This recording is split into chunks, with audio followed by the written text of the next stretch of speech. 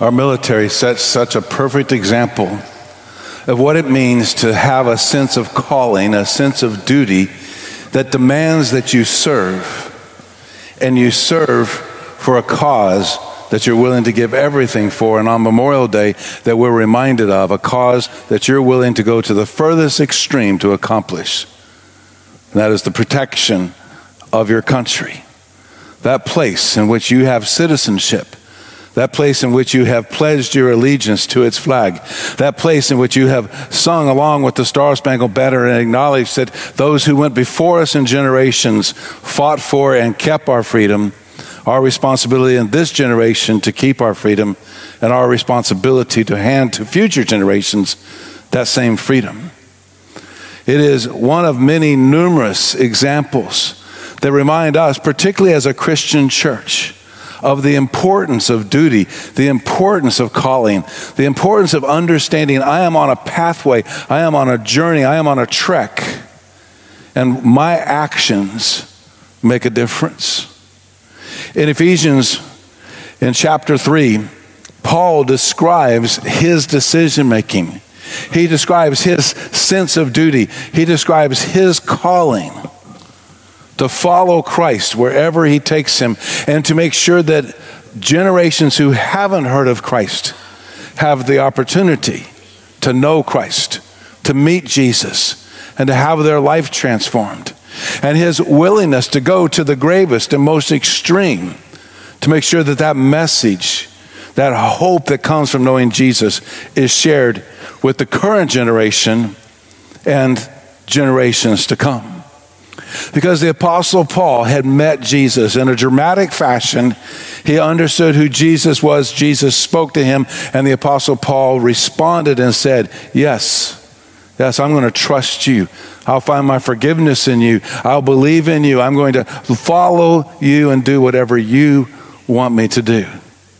And in Paul's case, specifically and uniquely, his calling was to take the gospel, to take the hope that would be found in the Messiah and that was fulfilled in Jesus' life, Jesus' death and Jesus' resurrection, to the Gentiles, to the non-Jewish unbelievers of his world and his time.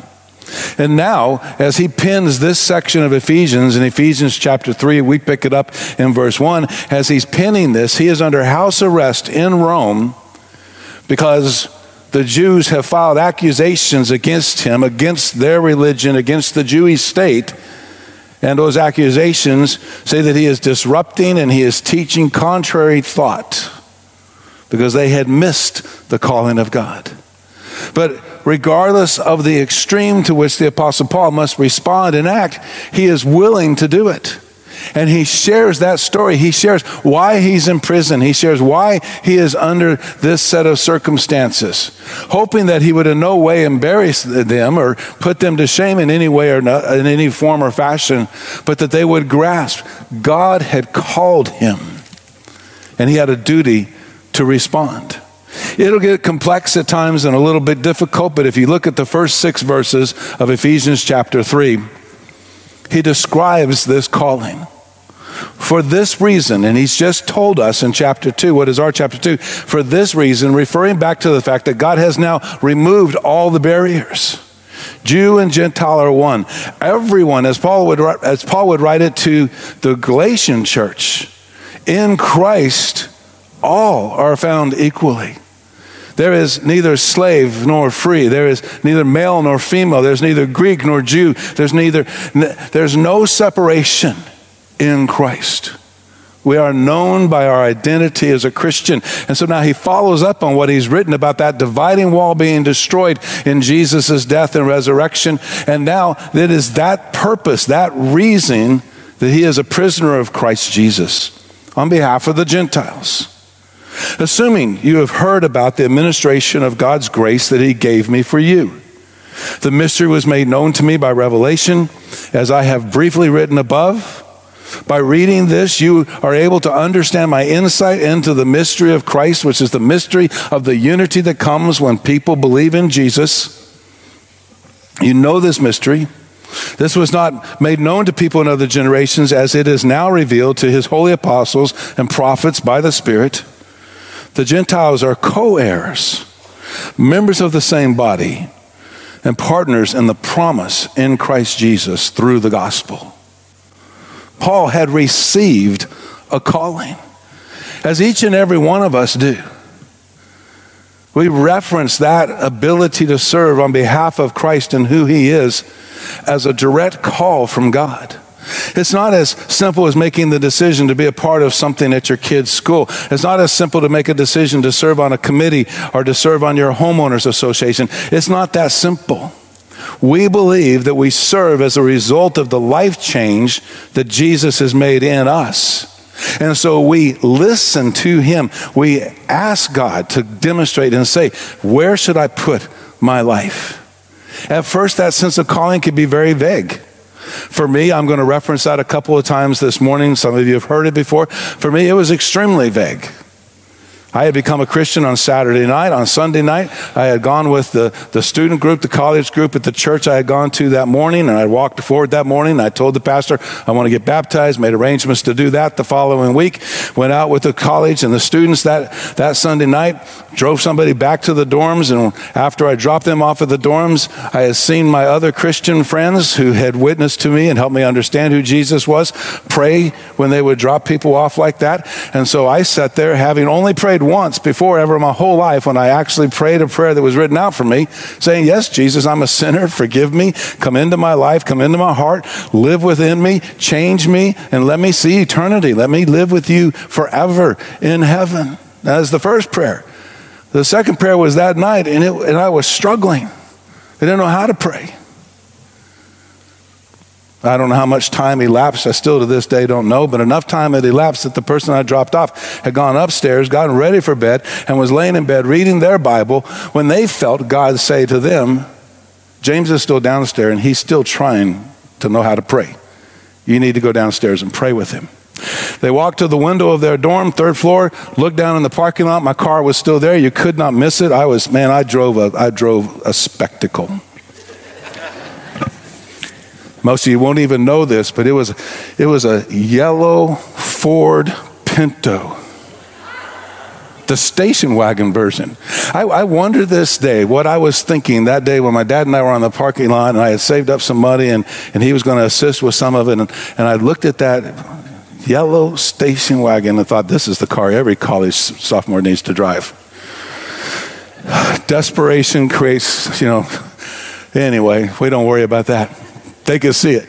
Came back downstairs, knocked on the window. I looked up from trying to pray, and they opened the door and said, are you trying to pray? Can I pray with you? So the second real prayer I ever prayed was after they went back upstairs, and I drove out of the parking lot and said, okay, Jesus, you clearly are real. Whatever you want to do with my life, I'm willing to do. Honestly, I didn't know what I was praying. I had no clue what the ramifications of that prayer would be. I had no idea at that point in time. I just knew that I had realized that God had heard my prayer the night before, and if he had heard my prayer, and if he cared enough to send somebody downstairs to pray with me because I didn't know how to pray, this was a God I was willing to give my whole life to. And that's all I knew or understood. It was the beginning of a call. God was beginning to form and shape in me that desire to serve him, to serve his kingdom. It would manifest itself over time, just as the Apostle Paul describes. You receive the call, and then there is the entrusted nature of the call. In verse 7, he says, I was made a servant of the gospel by the gift of God's grace that was given to me by the working of his power. This isn't about us. It's never about us. Our service isn't about us. Our mission team's not on the field this morning here, nighttime for them. It's about time for them to go to bed and get ready for tomorrow. They're on the field because of God's grace and the work and the change that God's grace gives, not because they're special people. They are. A number of their spouses and children are in the room with us. They're possibly watching on live stream. You have the ability to do that. Isn't that amazing? That we can be in church here in Tomball, Texas, and they can be in Nairobi watching this live stream. So I need to be careful what I say. They are people of God's grace. Paul didn't say, hey, I was fit for this. I studied for this. I accomplished this. He said, I was made a servant of the gospel by the gift of God's grace that was given to me by the working of his power, which means every believer, every one of us that has a relationship with Jesus can and will be, I believe, called by God. We have to receive it, and then we have to understand that it's entrusted with us. We have to make that decision. Okay, I'm going to go somewhere with us. I'm going to do something with this. He says in verse 8, this grace was given to me, the least of all the saints. He's saying the least of all believers at that point. In other places, he'll talk about he's the least of the apostles. His humility compelled him to proclaim to the Gentiles the incalculable riches of Christ, and to shed light for all about the administration of the mystery hidden from the ages, by God, who created all things. Paul realized he had been entrusted with a call. It doesn't matter what your calling is. Maybe your calling is to be on tech team and to make sure our family in Nairobi can listen to the service today or listen to it in the morning when they wake up. It may be to serve as a greeter, to make sure people walk into this building having a warm, meaningful, and hopefully less confusing experience because you're there to help. It could be to teach Scripture like I teach Scripture and do it in our small groups or do it in other venues. The calling can be any number of things. But it is God entrusting you with a duty he gives us, whatever that duty is. For Paul, it was to help the Gentiles understand that the gospel, the message of hope, the life and death and resurrection of Jesus was for them. That Jesus wasn't exclusively for Jews, and Jesus wasn't exclusively for the rituals of Judaism. Jesus was about new life in him. And Paul's responsibility out of a background of that legalism was to now share that freedom with Gentiles who normally would have been overlooked and probably struggled to understand that God cared about them just as much as he cared about anyone else. It's a call, it's a duty that's entrusted. I didn't understand that prayer on that Sunday night. I went back home to work on some things with my parents. Our relationship wasn't the best at that time. I wanted to reconcile and deal with that. God rapidly convicted me to deal with all my broken relationships, and it was a long list, and I was going to spend that summer working on it. My parents at the top of that list. While I was there, I found some good friends, started attending a church there because I was going to school in one city and I was raised in another city. I'm back home now, found a church. Got involved in that church, did all the summer activities. Their students went to camp, I went to camp. There was a college choir. I sang in college choir, softly. I did whatever it took. They took me in, they loved me, they gave me a Bible that I could actually understand and read and began to work through that process. It was the week I'm headed back to school, and I knew God was doing something, and I knew God wanted me to do something. I knew I had been entrusted with something. I just couldn't quite put my finger on it. And so one of the mothers of the college kids that had become friends invited me over to the house, and we sat down for a cup of coffee. We started talking, and she said, God's given me a word. I had no idea what that meant. You may not know what that means. It just means that the Holy Spirit's impressed something on your heart that you're going to verbally speak. She says, that word is, he's told me he has called you to be an evangelist. I also didn't know what an evangelist was. I'm like, oh, okay. What exactly is that? And she began explaining it to me and telling me about it. And it finally, like a light bulb clicked, and I went, are you talking about like the guys in the Bible? Because I'd spent all summer reading through my Bible and reading through sections of it multiple times. Are you talking about those guys? The guys that get up and preach and the guys that get up and call people to God? Is that what you mean? She said, yes, it's the same. I don't know why. I've been a Christian now about 4 months. I don't know why it hadn't clicked that the pastors and teachers and college leaders were the same as Elijah and Elisha and Jeremiah and Isaiah and Paul and Peter. I didn't make the jump. I didn't make that 2,000-year leap into my current life. But she helped me realize each of us as a believer, each of us in Christ are called and we are entrusted with that calling, and we need to respond to that calling. And that God directs the calling. In verse 10, Paul says, this is so that God's multifaceted wisdom may now be made known through the church to the rulers and authorities in the heavens. We're going to get into this deeper when we hit chapter 5 and chapter 6 about dealing with the spiritual realms, the demons and the authorities in those spiritual realms, and the constant conflict, literally the constant war. And the reason we've been called to whatever degree is because we are participating in that war. We are now a part of the host of heaven, those angels that are true and loyal to God. And we do everything we can to dispel darkness and bring light and understanding of the gospel of Jesus Christ. This, he says in verse 11, is according to his eternal purpose accomplished in Christ Jesus our Lord. God guides us in the calling. I had no clue the first night I prayed and said, whatever you want me to do. I didn't have much more clue, but I at least had a direction to go. I at least knew I wanted to participate and be a part of those who spoke and those who taught and those who shared the hope that they had in Christ. Multiple pastors and friends would come alongside and help me in that process and help me understand, but God would give me a gift that I couldn't even ever have imagined. He would give me a godly wife who throughout the years, not just in those initial phases, has guided and directed and helped with every single decision.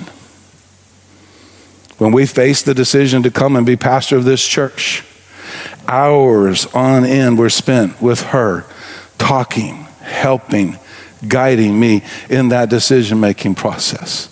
Sometimes it was the encouragement that was needed. Sometimes it was the flat-out reminder, and she would do that. She does this to this day. Flat-out reminder. James, you have been called to tell people and help people meet Jesus. And every time I start to lose focus and I think I'm something else or someone else, she helps me recalibrate and get back on track.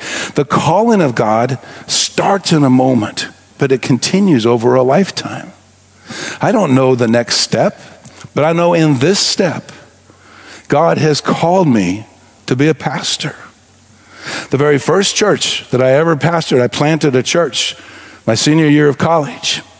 It was pretty rough, but it went well. Lots of people became Christians and became believers, and she encouraged me and she stood along me all along the way and helped me. The calling of God is a directed calling. God will use people in our lives to help us understand the specifics and help us understand what it is today and what it can be tomorrow, because this is his eternal purpose. So we listen to the voices in our life. And then our calling, and I think more than anything else in this generation, needs to be emboldened. He says in verse 12, in him we have boldness and confident access through faith in him. So then, I ask you not to be discouraged over my afflictions on your behalf, for they are for your glory. Paul's situation was about as bad as it could get. He was in prison for sharing the gospel with Gentiles. Ephesians, the Ephesus church, is a Gentile church that he helped plant. They knew he was in trouble. They had had visions and dreams and insight from the Holy Spirit that knew that what was going to happen to him when he returned to Jerusalem wasn't going to be good. They begged him not to go. And Paul said, no, I've got to go. However, I consider my life worth nothing to me, if only I finish the race and complete the task the Lord Jesus has given me, the task of testifying to the gospel of God's grace. Paul says, look, I'm in a rough spot. But you don't need to be embarrassed by that or ashamed of that. You need to know that God is working through even the rough spot. He is in prison. He is under Roman guard. But we know from the book of Acts, he continued to share his faith, and we know that even guards became followers of Christ. The last thing you want to do if you don't believe in God is get handcuffed to the Apostle Paul. It's a pretty safe assurance you're going to figure out who Jesus is. Our circumstances don't define us. Our calling defines us. When you make the decision to serve, I don't know where that's going to end up. For me, it hasn't ended up anything like what I imagined, because I imagined mostly secular and mostly cardinal thoughts. But what I've learned And what Carrie has helped me in that direction understand that a humility that shares the hope in Christ is all we really need. We try so hard to measure Christianity by worldly standards, which means we want to measure it by size, we want to measure it by activity, we want to measure it by net worth, we want to measure Christianity by the same standards we would measure anybody else. What we secretly hope, at least pastors do, is that there's some kind of version of spiritual Fortune 500 and your church gets named and qualifies. When all along, my calling, your calling, is measured by the sacrifice Jesus made. He gave everything so that we might have life. He gave everything so that we might have a calling. There might be a sense of duty. It's measured by what we're willing to give up more than it's measured by anything we accomplish. I believe God actively calls every part of the church, every believer. That's not all to the same thing, and I'm thankful for that, and we'll don't have time this morning, but we'll look at that sometimes in 1 Corinthians, how the church requires every piece, every mechanism, every sinew, every ligament, everything has to be at work to make the church who God wants her to be. I got my piece, you got your piece, but I believe God is wanting every single one of us to do something with our faith. And I believe he has called us and we receive that.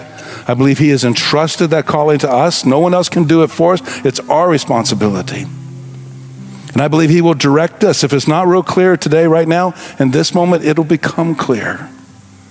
He'll direct us and guide us. Because it's his. And it's by his grace. And if today's just one of those days where boldness and confidence doesn't feel like or seem like the best response, just trust him. Release it again. That first prayer, probably the simplest and yet most profound prayer I've ever prayed. And I now, years later, continue to pray. God, whatever you want me to do, it's no longer my life, it's yours. I understand that a lot better these days, but I still have to pray it over and over again. God, whatever you want to do with my life, I'm willing. I'm here. Father, help us. It can be frightening to make that decision. It can be uncertain.